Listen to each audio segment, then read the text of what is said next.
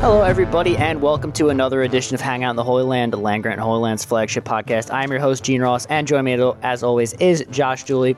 Josh, it's been a little bit. Schedules have been kind of crazy. It's mostly been my fault, to be completely honest.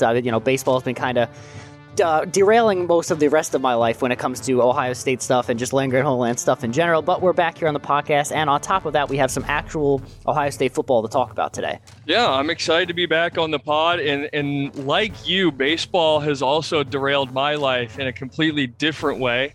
I don't work in the field, but my Cincinnati Reds are arguably the worst team in Major League Baseball. So a different type of derailment, but I sort of feel your pain. Yeah, as someone who works in baseball, I can tell how good or bad a team is doing based on how many of their highlights I see in a given day. And to be honest, I haven't, other than Hunter Green, I haven't seen a ton of Cincinnati Reds highlights this season. So that's generally about right. A good indication of how things are going down in Cincinnati. But nonetheless, there are other teams in Ohio currently doing good things, and one of those is the Ohio State football team.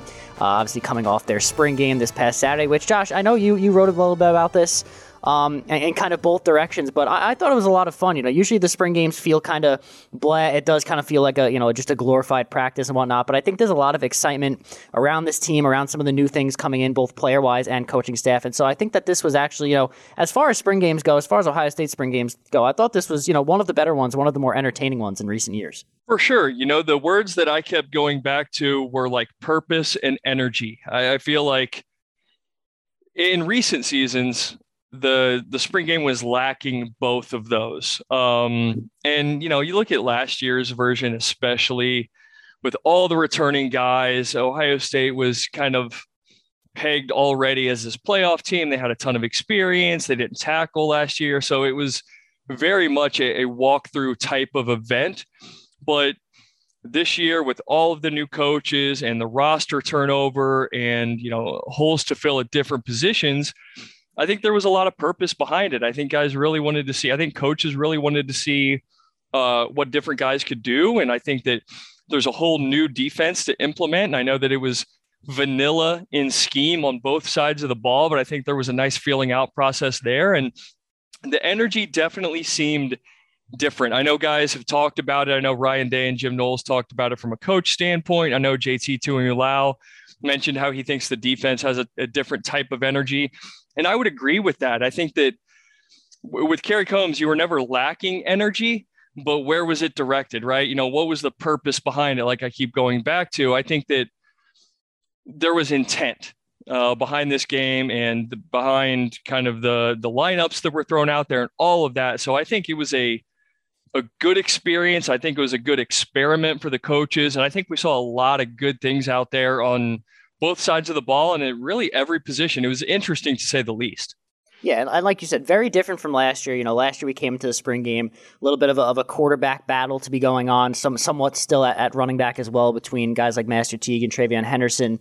A lot of big, important position battles, and that isn't as much the case, at least on the offensive side of the ball this year. We kind of, obviously C.J. Stroud's coming back as a starting quarterback. We know who their top wide receivers are. We know who their top running backs are and all that good stuff. There are some position battles we won on defense. I don't think we learned a ton about that kind of stuff with how, kind of just base it was this time around, but I think that the energy is different because of, and I don't want to say it was a necessary loss by any means, but I think that loss against Michigan is really fueling this team and has fueled this offseason more than anything. It obviously forced Ryan Day to make significant changes on his coaching staff. We went a couple seasons there where, the defense was obviously not up to par, but it was we were kind of letting it slide still. And I think the Michigan loss was the final nail in the coffin there. And now having made those changes on his staff, having, found some personnel changes and having guys in the right spots here and there, I think that's been a big motivating factor in this offseason. I think that's why you see a lot of the energy, especially on the defensive side of the ball, especially from this fan base. They ended off well with a Rose Bowl win, but it's not how they wanted their season to end. You never want to lose to Michigan. And so I think that game, while you never want to suffer a loss, I think for Ohio State to maybe take the next step and reach the next level, especially on the defensive side of the ball, I think that loss may have been pivotal in the way things go this season if everything works out the way they're planning it. I agree with that because I think that had Ohio State made it into a playoff last year, and this is, ancient history at this point, but if they had gone up against a Georgia or an Alabama, I think that they would have been smoked. Honestly, I think they could have scored on either one of those teams, but the defense was just not where it needed to be. And I sort of looked at it like, and this is not entirely true, but last year I think that there was a sense coming into the season that like their spot in the playoff was already reserved. And I don't want to say they floated through the season. That's not at all the case. But going into the season, I think they just had a different sort of mentality. I don't know. Arrogance, maybe. That's probably too harsh. But it was like, hey, we're Ohio State. We just went to the playoff the year before. We've got all these guys coming back. Let's just make sure that we button some things up. Whereas I think this year, there's sort of a mentality of, we need to go out and take it. Our spot is not reserved. You know, we're still considered one of the top 2, 3, 4, 5 best teams, but we've got this entirely new defense, a ton of new coaches on the staff. And so we've got to go out and replicate it and get better and avenge some of those losses. I think that there was definitely a ton of motivation that came out of both losses last year and just not earning a spot in the playoff. And so I think there's a chip on the shoulder of pretty much everyone in the program going into this year, and the spring game and the spring practices, all of that's the beginning of it. But I think the spring game was like the first time to really go out there and see players in a quasi game environment, see where you're at. And now you know where you need to improve. Some guys may have surprised the coaches. So it's like, hey, do we want to shift this around?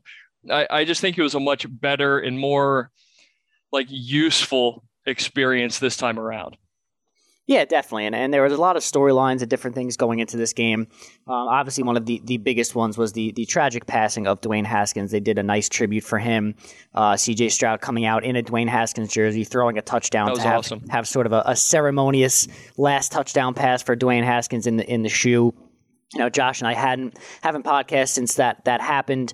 We've both written on the subject by now. We're both obviously very saddened by the loss, and it's a very, it's all a very, very, very tragic thing to happen to such a young kid with so much promise. Seen all the outpouring of so much positivity and ways that Dwayne Haskins has touched people's lives throughout both his playing career on and off the field.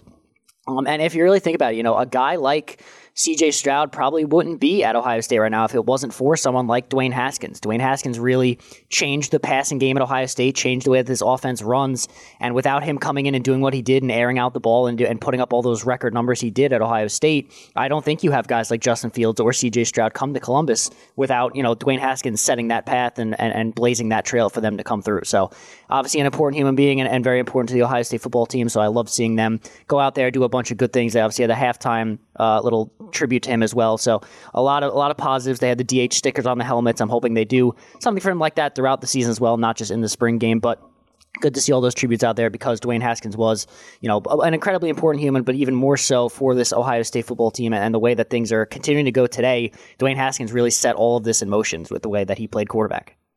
Yeah, you really stole the words right out of my mouth. I was going to call him a trailblazer, and that's exactly what he was, in partnership with Ryan Day. Right. But you think back to previous successful and, highly thought of quarterbacks and guys who had set a bunch of records. It's Troy Smith, it's Braxton Miller, it's guys like that. But Dwayne Haskins was the guy who came in here and threw for about 5,000 yards and put up all the numbers in this new Ryan Day offense that we've seen sort of evolve over the past couple of seasons. And so I think he deserves a lot of credit for that. And the tribute was really touching. I thought it was put together very well. I think there were multiple things that they did, like you mentioned, on the field and with the Haskins jersey by CJ Stroud. I thought the whole thing was really well done. I thought the tribute at halftime was, it was top notch. It got a little dusty in my living room, I'm not going to lie. And you hear all the things that have come out since and all the great things that people have had to say about Dwayne Haskins, the human being, the teammate, just his energy and his selflessness. So I'm glad that we got to talk about it and write about it. And I hope that it's a subject or a trend throughout the season that they look for other ways to kind of tip their hat to him and acknowledge him. So the tribute during the spring game was a really good start, and it was a nice touch. Yeah, and it's very fitting, too, that C.J. Stroud also wears the number 7 like Dwayne Haskins does, and is playing a similar style of quarterback to Dwayne Haskins. Speaking of Stroud in this game, didn't play a ton after the first quarter, but the times we did see him, he still looks like C.J. Stroud out there. He looks like he's going to be still pretty good. He's going to come into the season as one of the Heisman frontrunners. I think the C.J. Stroud, Jackson Smith-Njigba connection is going to work quite well going into year 2 with those two guys making plays. Jackson Smith-Njigba had the early touchdown, that one where Stroud was wearing the Haskins jersey. That was his only touchdown of the day. So, I mean, those two guys look good. That's going to be your bread and butter on offense, the C.J. Stroud to Jackson Smith-Njigba connection. I think we're going to see a ton of that. But other than that, I mean, the quarterbacks as a whole, I think, looked pretty good. We saw both Devin Brown and Kyle McCord get some snaps in there. They both made a couple nice plays. It looks like Devin Brown's a bit more mobile than Kyle McCord is. Neither of them really look to run. I did also want to mention that Stroud, I believe, did take a keeper on an option, which is worth noting, I guess. Obviously, it's a spring game. There's not a ton you could take on specific plays here and there, but I thought it was interesting to see Stroud keep a ball on an option play because we didn't see that a ton from him last year, and I know that was a gripe of some Ohio State fans, and while he was a very talented passer, you could open things up a lot more if you're also able to move with your feet a little bit, and we know that he is capable of doing it, so seeing him do that, seeing all the quarterbacks look pretty decently mobile and just do a good job overall, I think is very reassuring. We know what Ryan Day does with this quarterback position. I don't think there's a ton of worry at that position this season. I think all three guys, did good things in their limited time on the field. I agree. I think we can lump the quarterbacks and the wide receivers in together, really, at least from this game.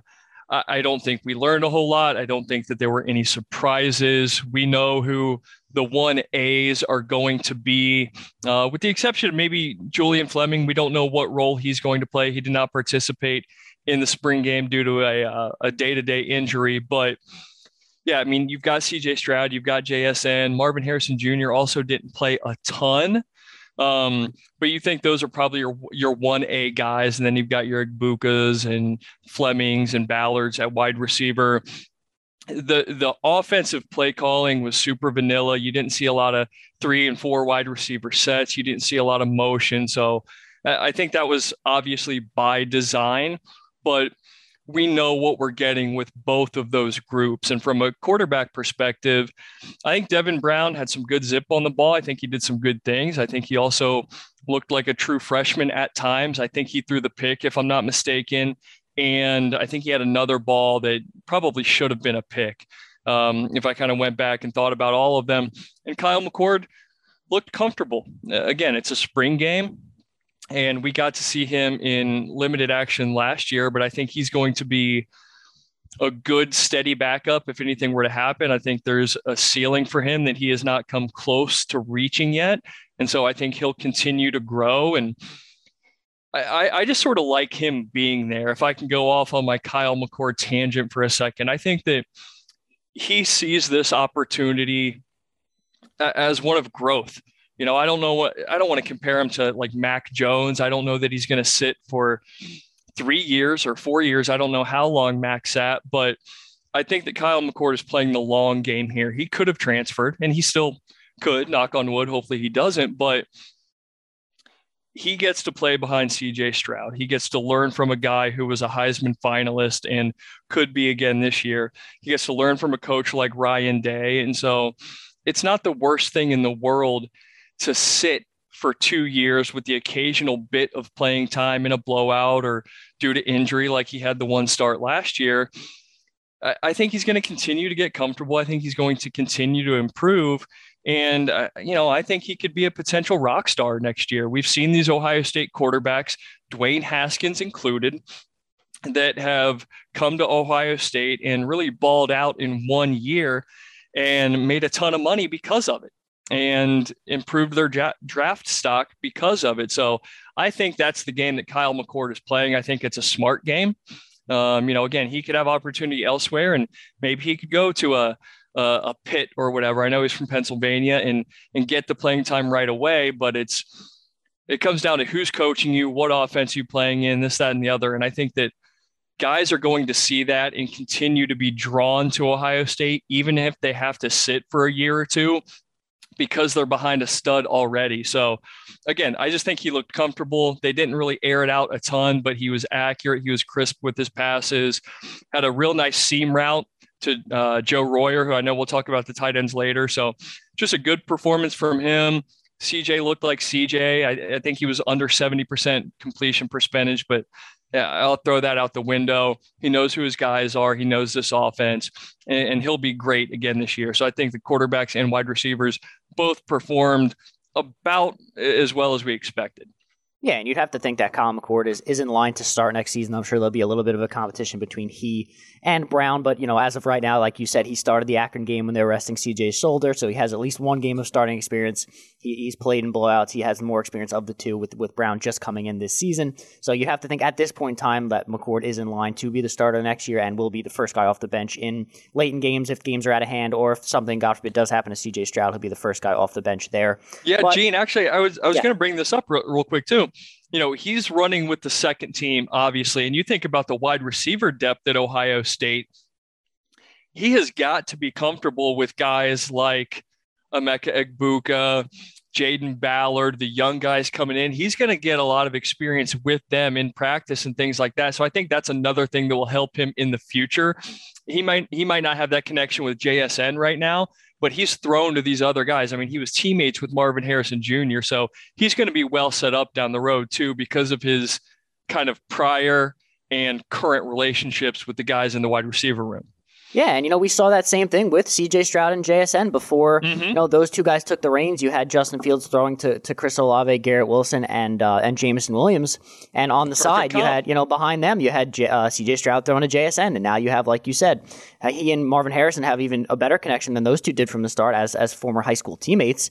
So yeah, it's a good point to bring up that you have this guy getting comfortable with these receivers that are going to be next in line behind a guy like Jack Smith-Njigba, who's almost certainly going to be off to the NFL after this season. So I like that comp. It's something we've seen before, even just this last season. So it's certainly a good thing to have in your back pocket. But talking a little bit about the wide receivers, like you said, not a ton to say. I did want to just bring up that I thought it was funny that, you have Emeka Egbuka, who has switched from number 12 to number 2. You have Kyon Graves, who's dying at number 17, both former numbers of Chris Olave, who started as number 17 before transitioning to number 2 later in his Ohio State career.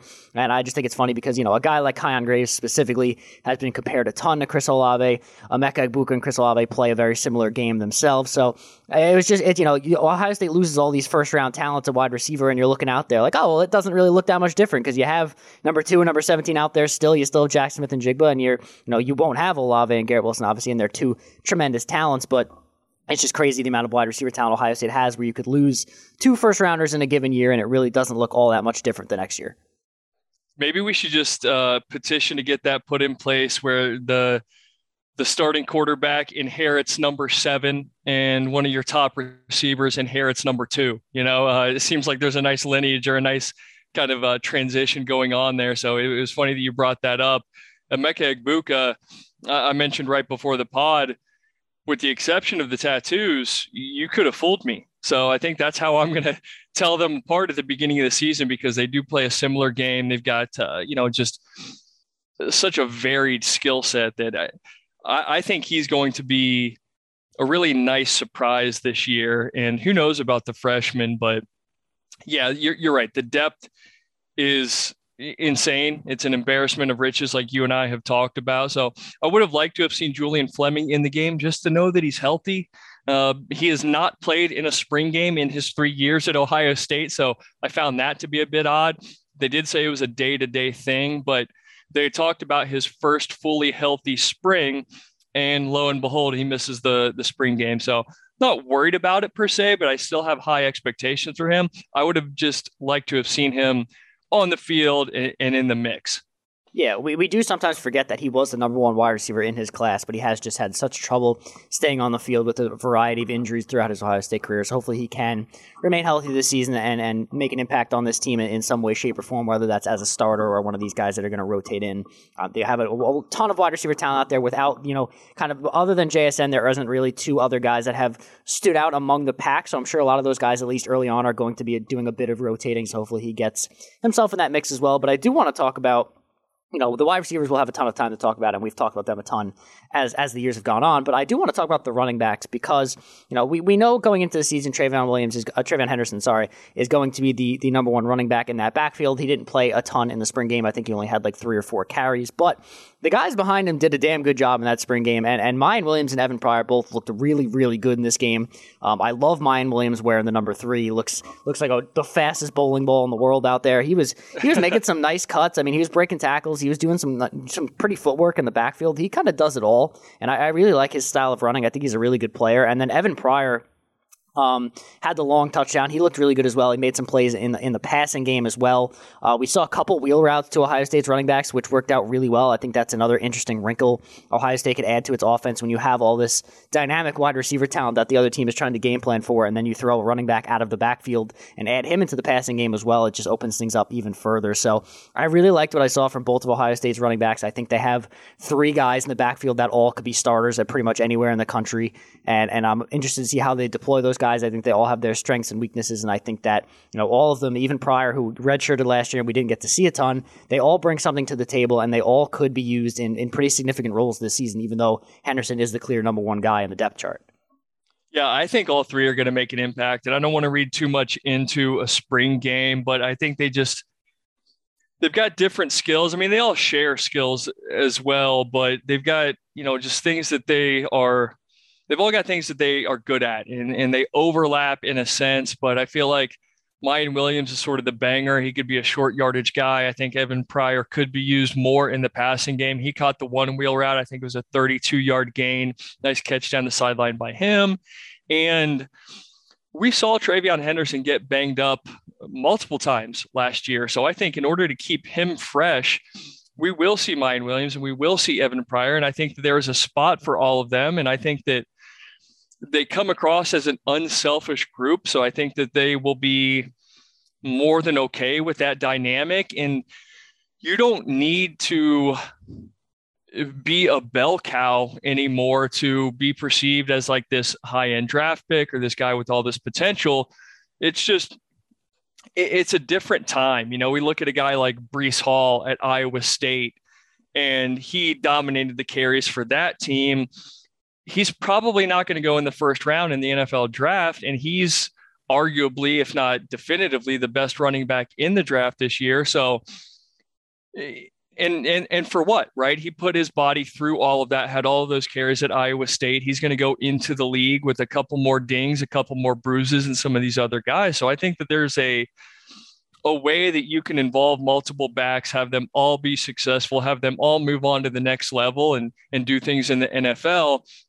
And I think that's what we're going to see this year, because like I said, TreVeyon Henderson did get banged up. Mayan Williams, in my opinion, is clearly the best option as a short yardage back. And then Evan Pryor is sort of that unknown, that new toy that they have to play with. So I think depending on matchup and kind of game flow and things like that, I do believe that we'll see all 3 of them, although I expect TreVeyon Henderson to be another 1,000-yard guy and average 6-7 yards a carry, something obscene like that. But at the very least, I think that they are in a good position, because you think back to last year, Mayan Williams was also banged up on occasion, but he was really your only other guy that was consistently there. Master Teague, another guy banged up. There's a trend there. So to have 3 options, I think is only going to benefit this team this season and down the road too, because TreVeyon Henderson will have another year after this. Evan Pryor will have another year after this at least. And Mayan Williams, we'll see what his situation's like. But I don't want to say it's an embarrassment of riches similar to the wide receiver room, but I think there are a lot of unique options there, and they can all be deployed in different ways. Yeah, Ohio State is pretty much just loaded at these skill positions. They have options. It isn't the end of the world. You don't want to see any guys go down, but it isn't the end of the world if they lose a guy here and there. Maybe not. Maybe a minor injury that keeps them out of a game. They're not dead in the water because they're missing their top player at any specific skill position. I think they're in good hands across the board, whether it be at wide receiver or running back, and even another position that is sometimes considered among the skill positions, tight end, which I have been, on the record as saying disband the tight end position at Ohio State. I have no interest. No. Yeah, I have no interest in the tight end position, but I do have to admit that the tight ends did look pretty good in the spring game. Joe Royer had a really, really nice touchdown grab. G. Scott Jr. made a couple of catches. So, while I'm out on the tight ends at Ohio State, they did look good. I'm not going to be one of these people that says, oh, this might be the year for the tight end at Ohio State, because it's never going to be, and we have to stop doing that. It does look look like they're at least going to be serviceable in the passing game. And as long as they could block, I think that's more than Ohio State is asking for these days. So good to see guys like Joe Royer and G. Scott getting out there, getting the reps at tight end and looking pretty good doing it. I was wildly impressed by the tight ends. The catch by Royer, yes, it's happened. Yes, it happens, on a yearly basis, a couple times a year, but I couldn't immediately think back to an instance where an Ohio State tight end ran a seam route and high pointed a ball like that between two defenders. I mean, Jeremy Ruckert was so underutilized, in my opinion. I think he could have been a record setter here at Ohio State, and I think he'll be great at the next level, but that wasn't necessarily his game. Maybe that's just because he was always open, but he could make those contested catches and do those athletic things. But that touchdown catch by Royer was super impressive. He had 2 catches in total. He was rocking the crop top, looked like a real athlete out there. And so it looked like he just really transformed his body. He seemed more kind of muscular, bigger, just ready for the punishment of college football and what it'll bring. And when you talk about body makeup and things like that, I thought G. Scott Jr.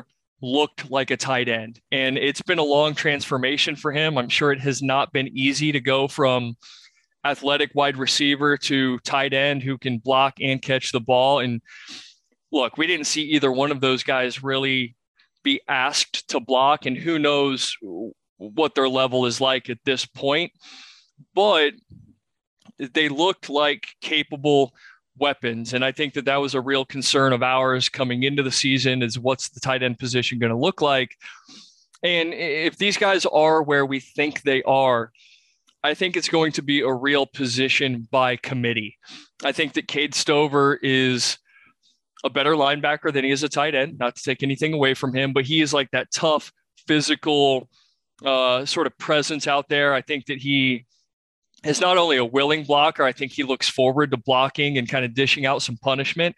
And that may be more of what he's asked to do and, catch the occasional ball. Mitch Rossi is more of an H-back. We saw a little bit of him.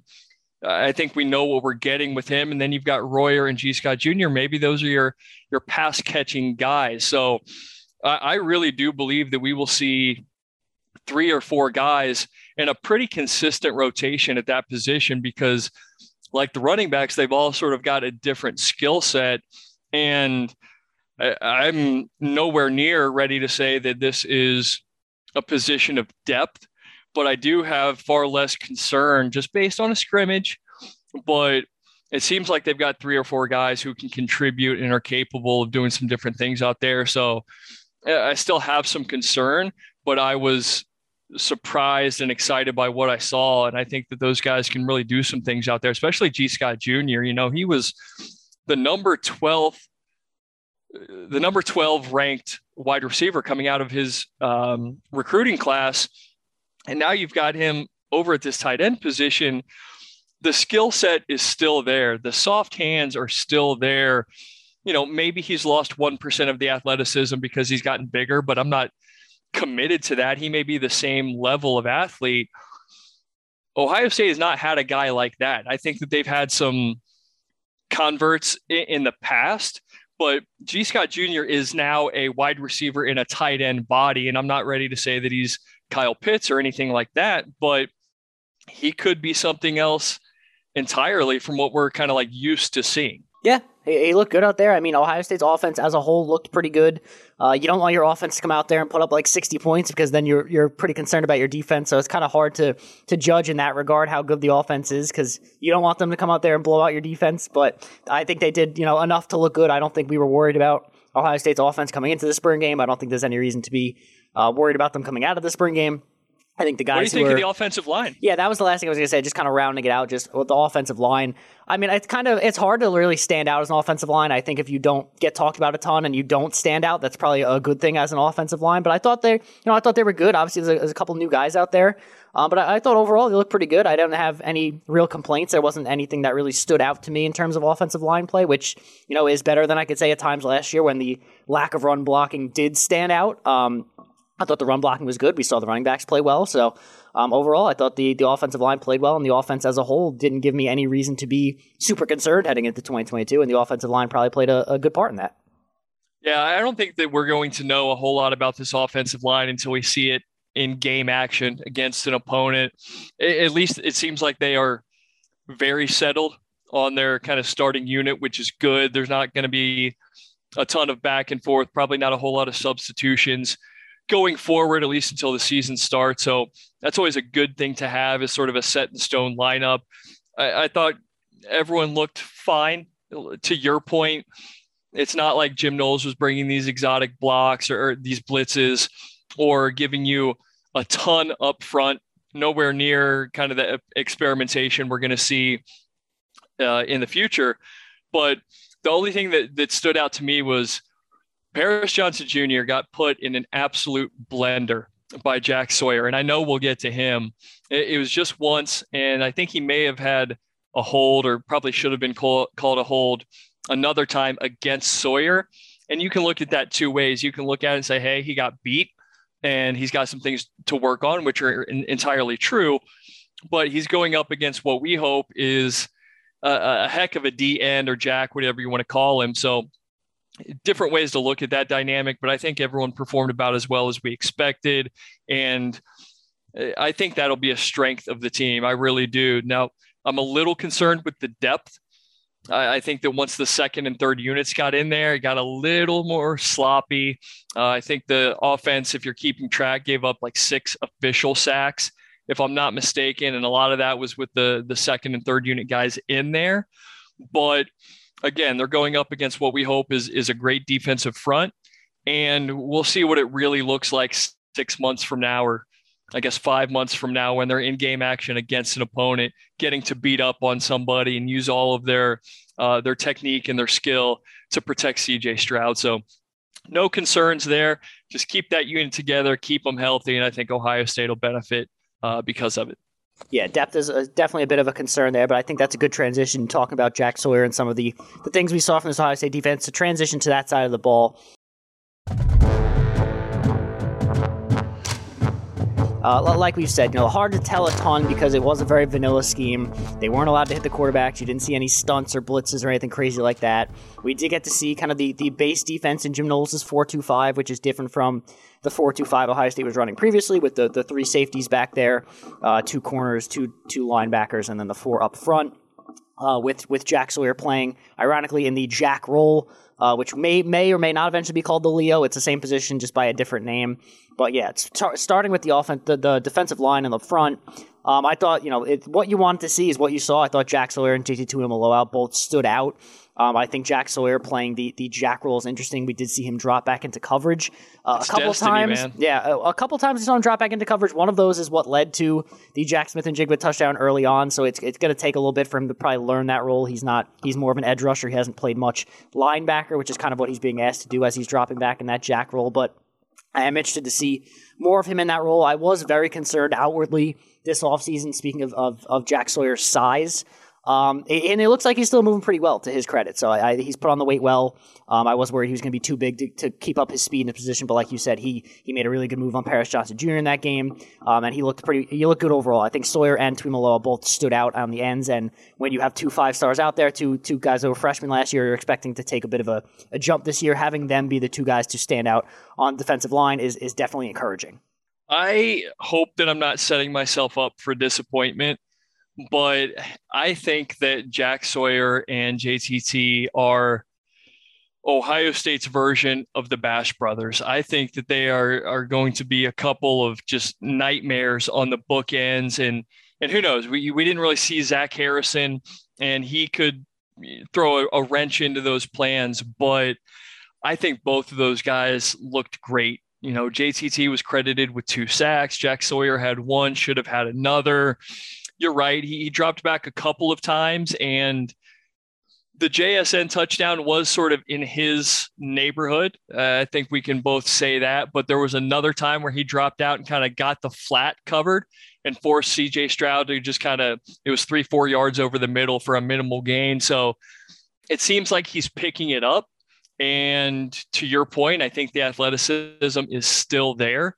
And hopefully he's not being asked to drop back a ton and cover guys like JSN, right? We want him to presumably drop back and catch a flat or maybe pick up a tight end or something like that. But as a rusher, I think that he still has an all-world ceiling. Same goes for JTT. So if you put those guys on either side, and then you've got sort of a trio of Zach Harrison Jr. and they rotate, I think the pass rush could be really good this year. And we thought that was going to be the case last year. It didn't really come to fruition.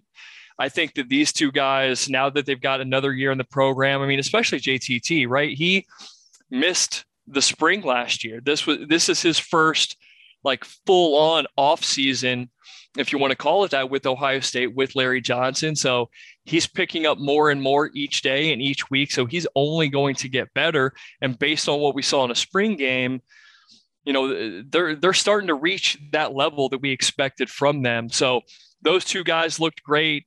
I thought Tyleik Williams made a couple of plays, if I'm not mistaken, in the game. Teron Vincent had a nice blow up, and Noah Potter, who has been plagued by injuries. He had like the crazy, unfortunate eye situation last year. He was credited with 2 sacks, and I don't think either one of us has brought up his name, right? So it could be another position of depth. Again, you don't want to read too much into the spring game, but a lot of guys, Javonte Jean-Baptiste, we didn't see him out there either.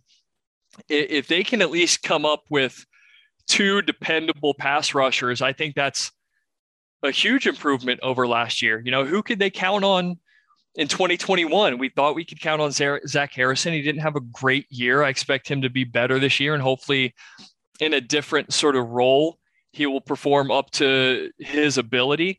But we could go from kind of like 0 sack artist to 1.5, 2 sack artist, whatever, however you want to define that.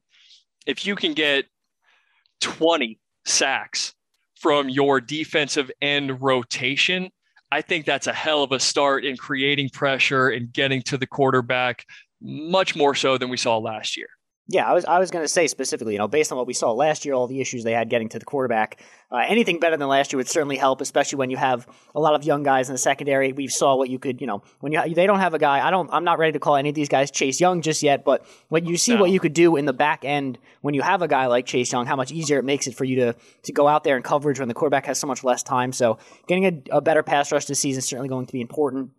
I think we're going to see a lot of interesting different blitzes and stunt packages with Jim Knowles back there calling the defense, so I think that'll help out in that regard as well. But yeah, Soler and JT Tuimoloau both looked really well. I even thought Tuimoloau probably looked better of the two, and they're both really good. But that's fair. For a guy, like you said, coming into really his first full offseason with the program, I was really impressed with what he brought out there. And like you said, you know, guys like Tyleik Williams were making good plays up the middle, so I think we saw a lot of good out of Ohio State's defensive line in what was a very standard play calling afternoon. Moving to the next level, the linebackers. Not a ton stood out for me here. Tommy Eichenberg led the game in tackles, I believe, so we like to see that. You know, I know Josh, the big touchdown Tommy guy.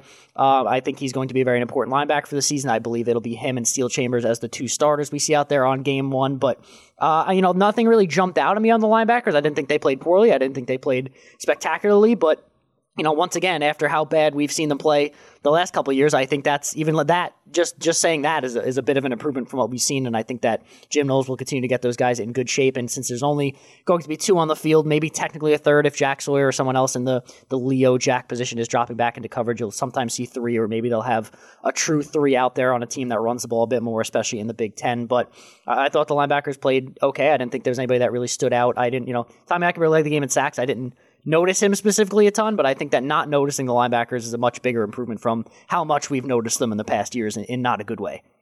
I'm officially changing his name to Tackling Tommy Eichenberg. He was credited with 10, which led the team. And you're right, like he didn't have any blow-up plays, but he was consistently involved. And I think that, you know, with Jim Knowles being a linebacker guy, he is going to know how to properly use all of these players. And I think that Tommy is, you know, I don't think there's even any argument. He is your starting Mike.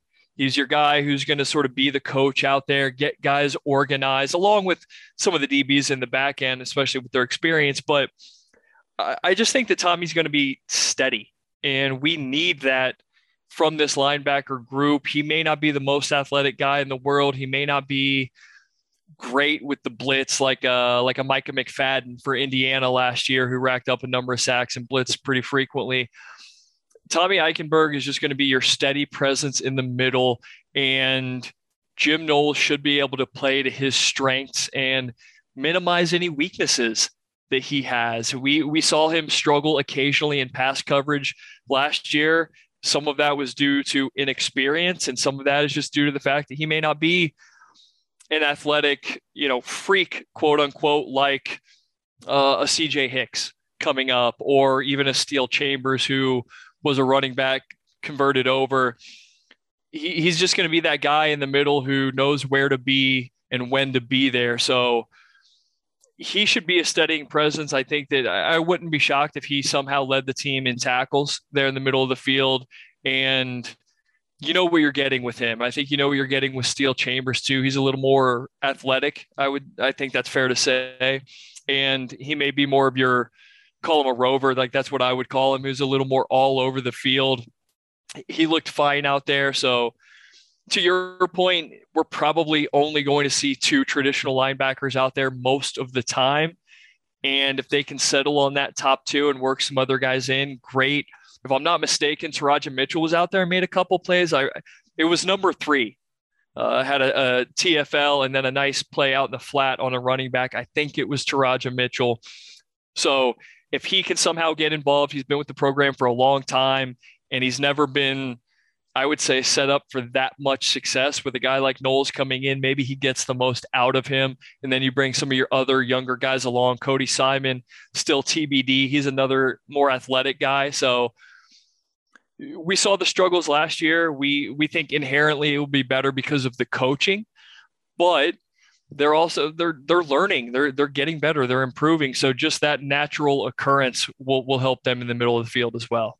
Yeah, I think starting with just being in the right position is going to be a big step up from what we've seen in the past few years. So anything we get on top of that is definitely a bonus. But then, moving on to the back end of the defense, I thought the secondary actually played really, really well. I think we saw some young guys really step up in the back end, specifically someone like Kai Stokes playing in that adjuster safety role behind Ronnie Hickman. He finished second on the team with 9 tackles. He had 2 pass breakups, one where he nearly looked like Malik Hooker out there, which I know is near and dear to your heart. Yeah, I didn't want to say it, but he was looking like that kind of ball hawk and safety out there. He looked really, really good. A guy that was kind of a forgotten name in this last recruiting class, but he was the first of these early enrollees in this year to lose his black stripe, and he's been drawing rave reviews in practice, and he really showed out in the spring game. I was really impressed with what I saw from Kai Stokes. I was also happy to see Josh Proctor out there getting some reps coming off that injury.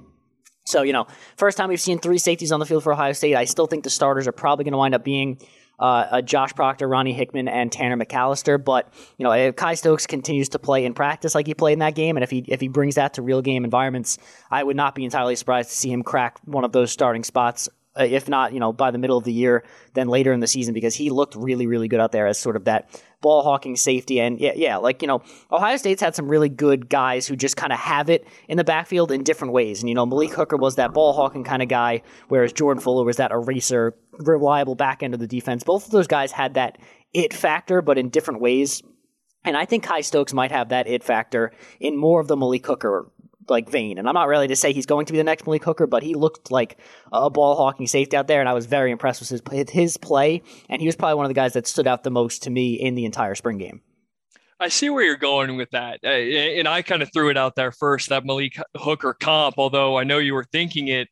There are some similarities in their game, and you look at a guy like Josh Proctor, he brings a different sort of physicality, but when you compare him to a Jordan Fuller was another guy who knew where to be and when to be there. And with Josh Proctor's experience, and, he was the leader, or should have been the leader of that secondary last year, him coming back, I don't think that he'll miss a beat as long as he's healthy. So maybe he could play sort of that Jordan Fuller role in the sense that he can put himself in the right position, coach up some other guys, point them in the right direction. So I do see some comps there, and you've got this other variable that's Tanner McAllister playing sort of this new position.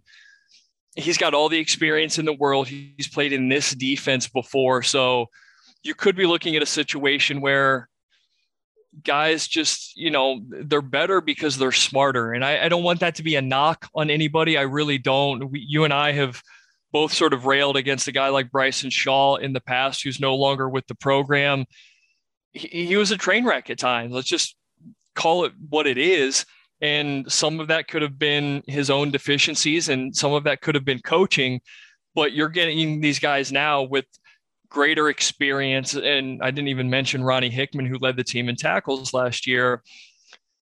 If they can just control things and patrol things over the top, and you let Jim Knowles get creative and do his sort of wild stuff up front, and you let these defensive ends eat, and you see what you've got at linebacker, the defensive secondary is your last line of defense. Like that's true, right? And so if they can keep things in front of them and occasionally make some plays, I think that Ohio State can A, create more turnovers, and B, limit some of those big plays. And I think that's what you're going to see with the three safeties out there. And at the cornerback position, Denzel Burke was Denzel Burke. I don't know that he was tested a ton out there, but we know that he's an all Big Ten type of cornerback. We didn't get to see Cam Brown, but I'm going to beat you to it. Jordan Hancock played really well. And he's a guy that I would not be the least bit surprised if he takes over that number 2 corner role, because we know his pedigree. He was a freshman last year, didn't really get any reps or experience. He looked really good in the spring game. He had 2 pass breakups. He had a nice tackle for loss, and he's got everything you're looking for from a cornerback. And so if Cam Brown's sort of working his way back from injury, I don't want to say that he's going to be Wally Pipped, but Jordan Hancock's probably that next guy coming up. And if he can continue the momentum and continue to sort of perform the way that he did in the spring game, then you're talking about an entire secondary that has improved from last year. Yeah, I had Jordan Hancock written down as well. He was credited with a pair of pass breakups. I thought he looked very good in coverage. And I'm just excited for what this Ohio State secondary could do. You know, between Tim Walton and Perry Eliano back there coaching them with hopefully a better defensive front and some different blitz packages, I think that Ohio State could do a much better job in the pass defense game. And, I think that we saw a lot of young guys kind of start to make a name for themselves in this game. And, we keep saying we don't want to overreact too much to a glorified scrimmage, but it's good to see these guys kind of going out there making plays against, fellow, Ohio State starters were out there for most of the game. They had a lot of guys that are going to play this season. So having them go out there and make plays against those type of players and the same type of, probably better players than they'll see a lot on a lot of other teams, Ohio State's backups. So it was very encouraging to see. But yeah, guys like Kai Stokes, Jordan Hancock, I thought really stood out in that secondary. And I'm excited to see what, someone like Jim Knowles can do with a 3 safety look, with the different roles for those guys are going to fully be, different packages they're going to throw out there. And then who else, like you said, Denzel Burke is penciled in as your number 1 corner, but I wouldn't be surprised if a guy like Jordan Hancock takes over that number 2 role. And if he doesn't, I'm sure they're going to rotate a bunch and he will play a lot, him and Ja'Kalen Johnson. So I'm pretty excited about this Ohio State secondary. And I can't say I've said that a lot in the past couple of years because there hasn't been a ton to be excited about, I think. But I think between the talent they have and the coaching they have out there, I can't imagine that their safety isn't significantly better. Their secondary isn't significantly better than it was last season. Yeah, I don't want to go too much in a different direction, but I just go back to the coaching. You've got the Jim Knowles element, who is a tried and tested defensive coordinator who has done great things in multiple programs. And then we still don't know what they're going to do on a recruiting level. But if you just look at them as position coaches, I think I didn't give enough credit to the additions of Tim Walton and Perry Eliano. You look at the coaching staff we had last year, and it was not to this level. Tim Walton has decades of experience coaching corners. He gets to focus on this one thing, and he'll work with Perry Eliano and Jim Knowles, but he gets to focus on this one position that he has playing experience at, coaching experience at, NFL experience at, all across the board. And then you've got Perry Eliano coaching the safeties. He has been a safety guy, but also just finished up, coaching Sauce Gardner and Kobe Bryant at Cincinnati. These guys know what they're doing. And I don't know that we could say that as much in years past. Now, when Kerry Combs was just coaching DBs, entirely different story. And I don't want to knock him. I love Kerry Combs and what he did here at Ohio State. But when you took him out of that role, made him the defensive coordinator, he's trying to do a lot of different things, game plan for the defense, and see it all from this 1,000-foot view. And it just didn't work out.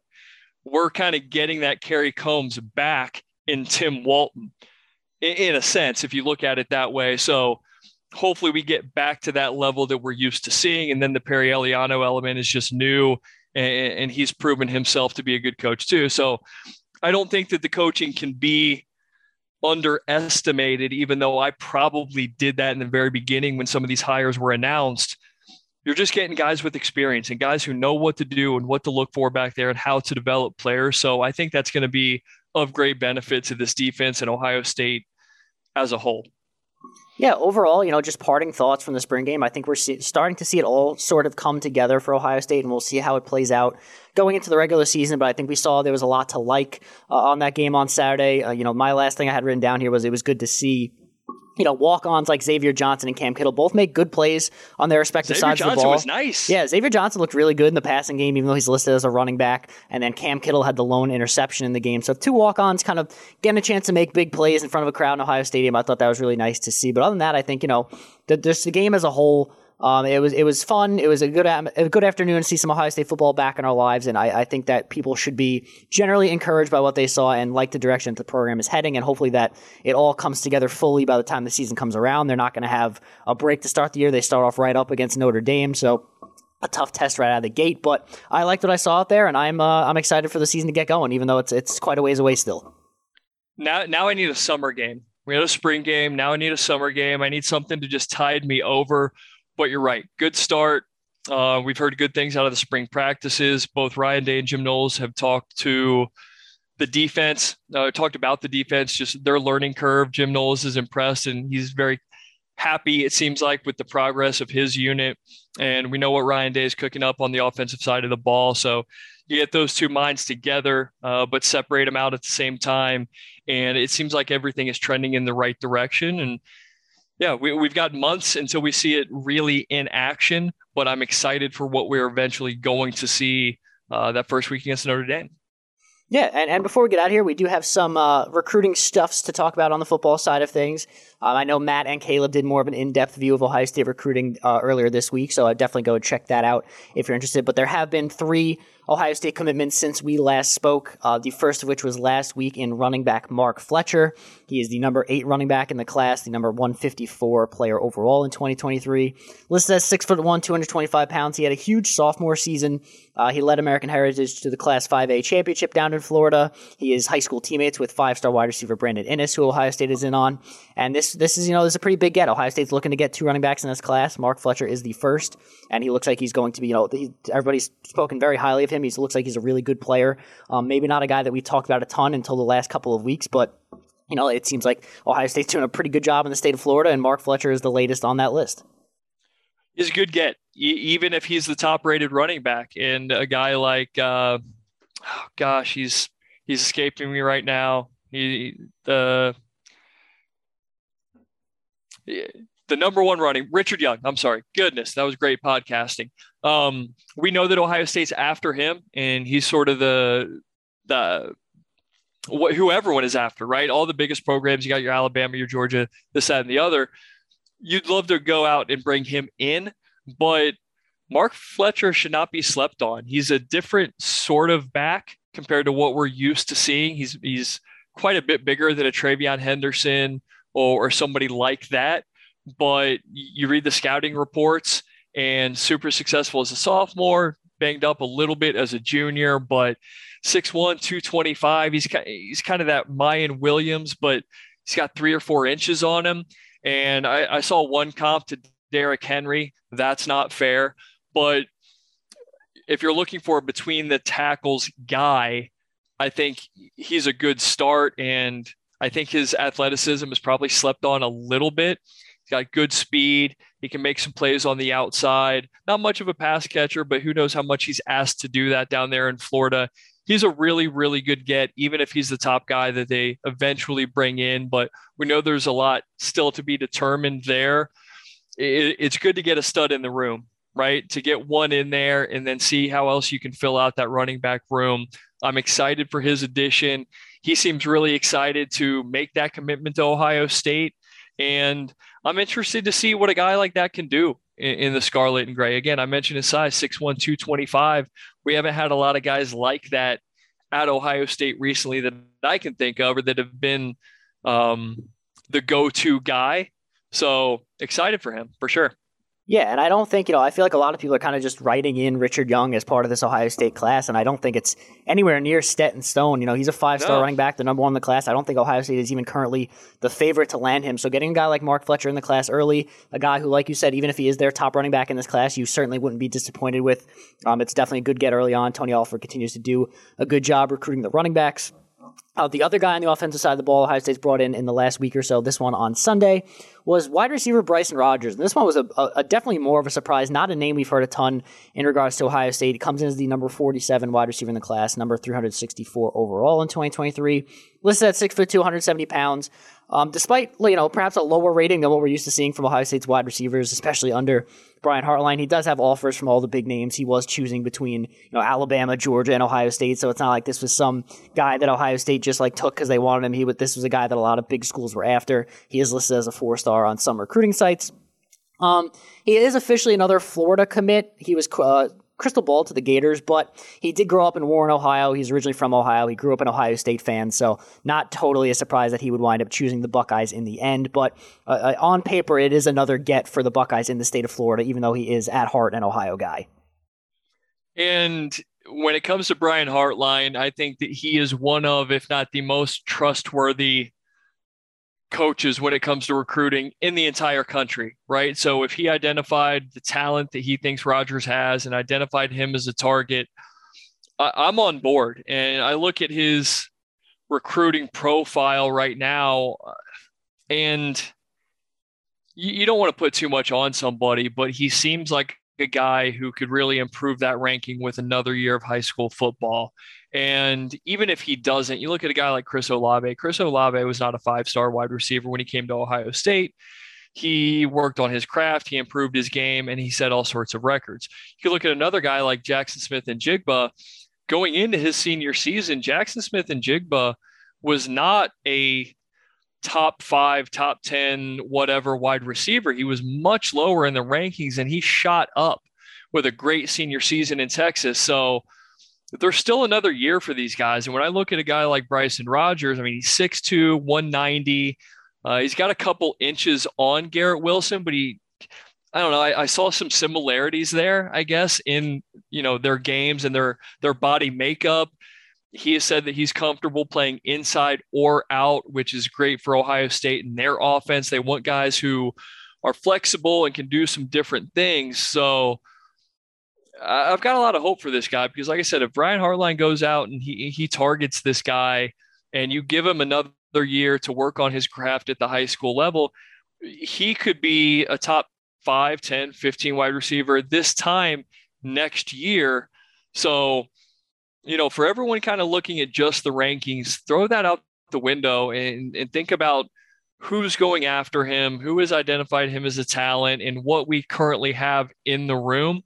Ohio State only wants the best of the best, and they rarely settle.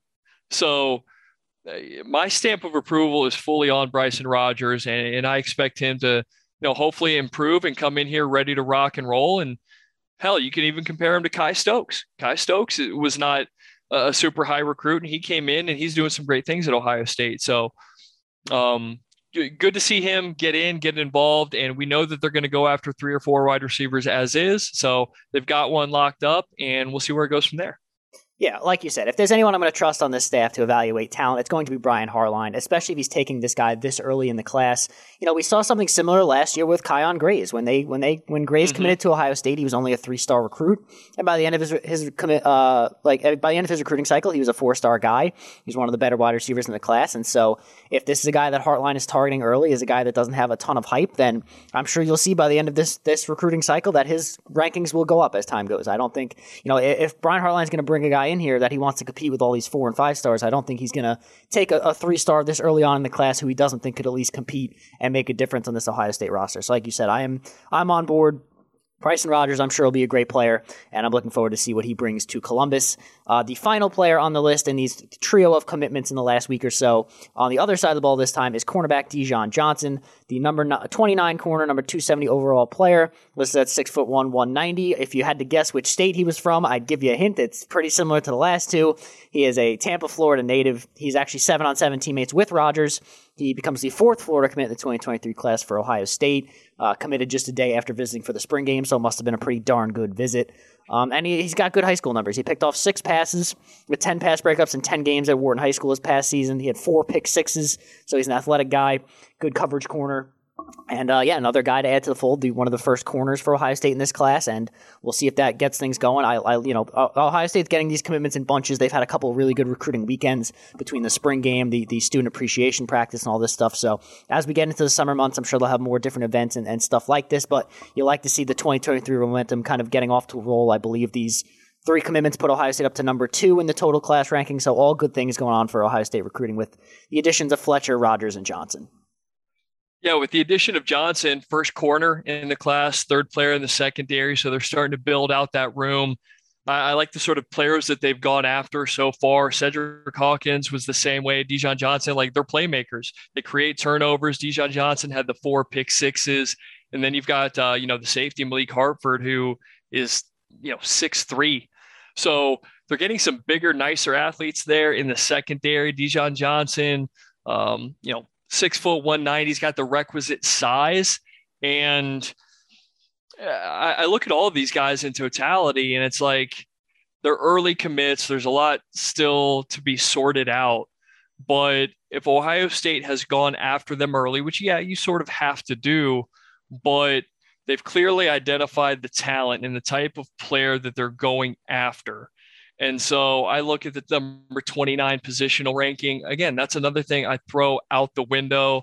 I look at the other schools that are recruiting them. Dijon Johnson has been courted by Oklahoma, USC, Alabama, things like that. So, for all intents and purposes, another good get. Ohio State is strengthening their sort of presence in Florida with this addition. He's a 4 or 5 guy. So, again, building out that secondary. We know that there's going to be attrition and depth that needs to be replaced. So to have these guys in the fold early is a really good thing. They can help recruit others, especially in the state of Florida with these last 3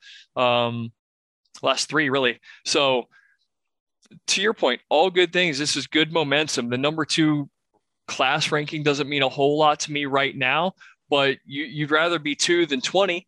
Right. So you're off to a heck of a start, and you've got a big class to continue to build. And now you've got some in recruiters ready to help do that for you. Yeah, and especially in the state of Florida, where you have, a school like the Gators with a new head coach, the Hurricanes with a new head coach. Both of them, probably are going to be decent, but it is their first year in the program. Probably have to prove it a little bit. I'm not totally convinced with Gus Malzahn at UCF. Florida State's been trending downwards for a couple of years. So Ohio State kind of taking advantage of some of these bigger programs in the state of Florida kind of being either down or introducing a new head coach. So they're going in there. Look at the big dogs, Gene. I mean, the top of the list right now, Cormani McLean, Florida. Francis Magoya, I think. Hope I pronounced that right. He's not super high on the list. There's no crystal balls for him, but he's out of IMG, offensive lineman out of Florida. Brandon Innes, Florida. Richard Young, Florida. Carnell Tate, Florida. I could go on and on down the line. It's groupthink, and these guys all know each other. And so if they can establish some sort of relationship and sway 1 or 2 guys and vouch for Ohio State, then that's only going to help them. Yeah, for sure. And like you said, guys, especially guys like Innes and Tate, who Ohio State are going really hard after it. They're taking advantage of a further recruiting ground in Florida this year, especially in this cycle. And they're doing a pretty good job early on. So we'll hope that leads to more good things down the road. But I think that's pretty much it for us in this past week. I think next week is going to be a fun one with the NFL draft coming up next week. It's already here. I'm sure we'll have a ton to talk about with draft preview stuff for all of the Ohio State players entering the NFL. And different fun stuff like that. Josh, you have any other parting thoughts in either spring game or recruiting stuff before we head out of here? No, Gene, I'm ready for next week. I'm a huge draft junkie. I'm going to be fully engulfed in that. And I know we'll probably do some predictions and things of that nature. Excited to see where Garrett Wilson and Chris Olave go in the first round and some of these other guys later. So that should be a good one, man. I'm looking forward to it. Yeah, I'm excited. So we're going to get out of here. Be sure to like, rate, review, subscribe, all that good stuff you do with all your podcasts. Be sure to check out all of our written content over at landgrantholyland.com.